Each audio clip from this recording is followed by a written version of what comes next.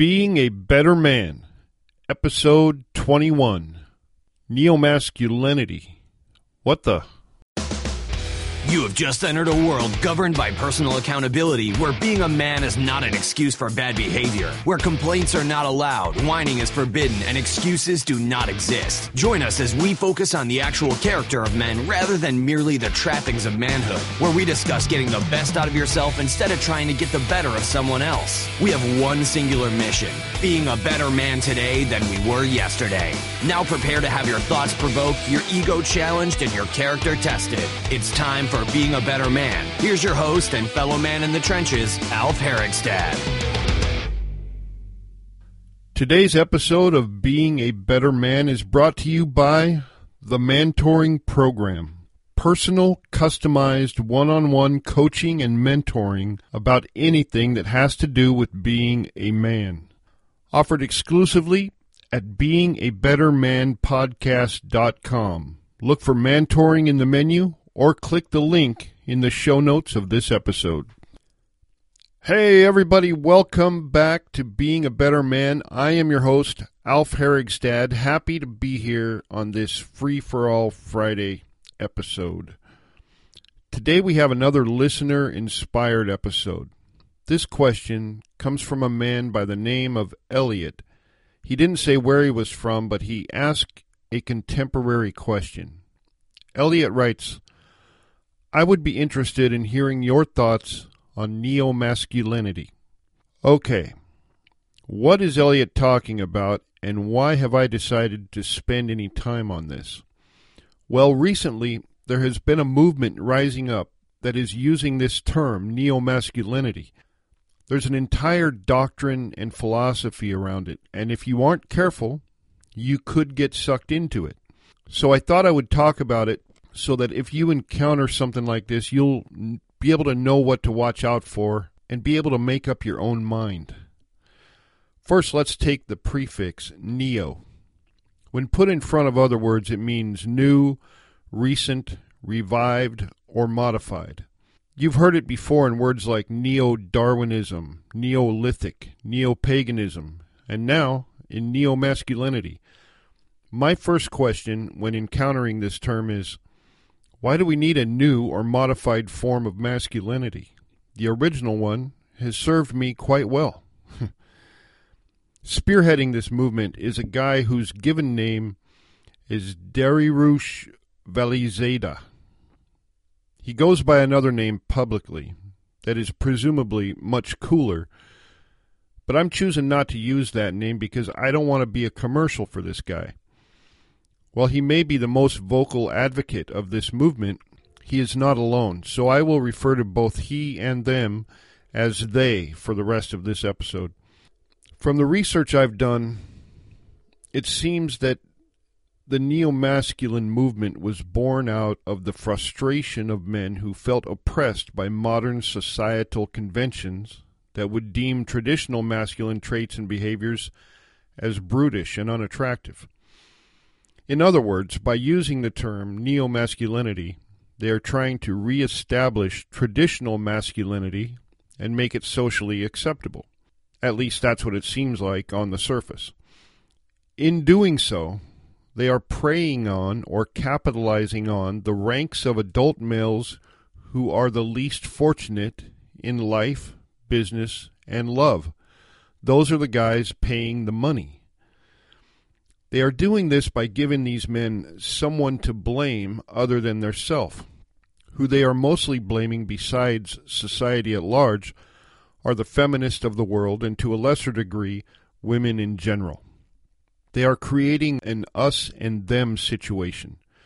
They're painting the entire female gender with a very broad and very unflattering brush, while advocating that men have to use psychological manipulation if they ever want a chance to reproduce.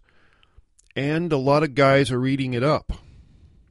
They are calling this manipulation game. Now, this isn't something new. I've always been aware of the term game as it applied to a guy's level of proficiency and success when dealing with women. But they're sort of rebranding game into something they can sell, like a formula. This is a quote from his website. Quote, "Game is a collection of socially based tactics and reproducible behaviors that increase a man's sexual attractiveness to women and therefore his access to reproduction. It can range from a trivial aid like an opening line that starts a conversation with the woman in an interesting manner to a physical move that escalates intimacy in the bedroom in a way that is most likely to lead to sex." Unquote. Now, in that quote, the words tactics and reproducible behaviors are of particular interest to me. These are words that are setting the stage to sell you something. The guy that wrote this started out and made his money as a pickup artist, which is a guy who helps other guys pick up women. He's written several books whose aim is teaching guys how to manipulate their way to have sex at night, during the day, and several books are devoted to sexual success in other countries by modifying your tactics to that country's culture. Now, I do not believe that all so-called pickup artists are bad guys. It really depends on their focus. Honestly, a lot of guys could use some coaching where women are concerned. If the focus is building confidence or understanding women better or developing better ways to communicate, okay, I get it. But if the focus of your philosophy is simply manipulating women into having casual sex, that's just greasy, and I'm not okay with that. There are many people I care about, my mom, sister, aunts, nieces, daughters, and granddaughters, who are women, and I get kind of angry at the thought of guys reading books on how to take advantage of and have sex with them and other women like them. It pisses me off, and it should make you angry too, because I'm sure there are women in your life that you care about. Now, I'm not denying the fact that we as humans have a biological mandate to have sex and reproduce. We are mammals, after all, and that is just how we were made. But we are also more than just mammals. We are men, men who have been endowed with things most mammals do not possess, like intellect, reason, judgment, and free will, the ability to create, invent, and design, and the ability to override our base instincts when it is in the interest of our community. These are things that set us apart from the rest of the animal kingdom, and these things represent, in my opinion, the best of what it is to be a man. On the other side of the coin, I would submit that making casual sexual acquisition your primary focus illuminates the worst of what it is to be a man. Because there isn't anything special about doing that. That's what dogs do. It isn't difficult. And yet, men are paying big money and lining this guy's pockets with cash so they can do just that. If you take the time to read what the neo-masculinity advocates have written, as I now have, you will see that it isn't all bad. In fact, there is much written there that I agree with. There is some science that cannot be refuted and ideas that make good sense to me. The dangerous part, in my opinion, is that in between the stuff that is factual, in among the statements that make sense, there are things that are harmful, incorrect, made up, and just non-factual. For example, they talk about physical fitness and other forms of self-improvement, which I agree with. Those are good things. But then they'll put forth the idea that men are more intelligent than women, and that women, in general, cannot be trusted. So you're reading along, nodding your head in agreement, then you hit one of these greasy spots, and if they aren't looking for it, a lot of people just keep on agreeing, because it's surrounded by stuff they agree with. Their head is already nodding in the affirmative, and so it just continues to nod. You do that enough times, and you begin to adopt these greasy things as fact along with everything else.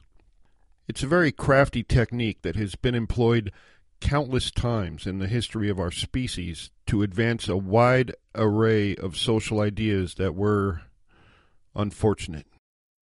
I'm not going to attempt to refute every point of their manifesto point by point. For one, it would take forever. But also, I believe that people are generally intelligent enough to make up their own mind if they know what they're looking for. And I'm not in the business of telling anyone how or what to think. I will, however, offer an opposing philosophy, and you can make up your own mind. There are some dramatic differences. The neo-masculinity doctrine starts out with a built-in excuse, that being the idea that men are victims of society and feminism, and therefore we have to fight back with this neo-masculinity, apparently by turning women into victims. As a man, I do not believe in being a victim, ever, and excuses of any kind nauseate me. Excuses are synonymous with weakness, in my opinion, and any time you blame anything else for your situation, you're making an excuse, spending energy complaining about it rather than designing ways of overcoming it. Yes, of course, society is different today than it was 50 years ago. As a result, both men and women behave a little differently. Our priorities have shifted, and our focus has been altered somewhat. Big deal. The same can be said of every single generation going back to the dawn of time. True, in the last 50 years, things have changed more than ever before because of advances in technology, but still, that cannot be an excuse. I maintain that while times change and society changes around us, biologically, we are the exact same creature we were 5,000 years ago. I have seen no evidence of human evolution during that time. Therefore, when it comes to the relationship between men and women, at its core, it remains unchanged as well. It may seem different on the surface, but down deep, as a species, we still operate the same that we always have. Which is why here at Being a Better Man, I say if you develop yourself, if you make your personal daily improvement as a man your priority, then all the other areas of your life will fall into place as a result, including your love life and your business life. I would also submit that people who are followers of the neo-masculinity movement are being run by something. They are being run by fear. Indeed, I believe it was spawned by fear, the whole thing. Like, oh no, for the first time in humanity, women are in charge of their own reproductive choices. They're actually being discriminating about the men they choose to be with and coming into their own power as humans. This cannot be. What if I'm suddenly not good enough? What if they don't choose me? We have to do something. See, that's fear. And guys, I'm suggesting that you do not allow yourself to be run by fear. If the woman you desire has elevated expectations, then I guess you have to rise to meet those expectations. Women are under no obligation to like you just because you are breathing. If you want an exceptional woman, then you have to first be an exceptional man. The neo-masculine crowd like to equate us with animals in our more base operating systems. Okay, let's take a look at that for a minute. Birds. Do you know that in the wild, female birds make all of the reproductive choices? The males have the fancy plumage and the exotic mating dances. They compete with all the other males, but the final choice is up to the female. Likewise, most all other wild female animals only mate when they agree to it. That's why male animals fight. They have to win the right to reproduce by being the best. In that sense, we are still animals. The right to choose belongs to the woman. It's hers. We as men have to make ourselves worthy. If we want to be noticed, we have to be exceptional in every way. Physically, mentally, socially, financially, and emotionally.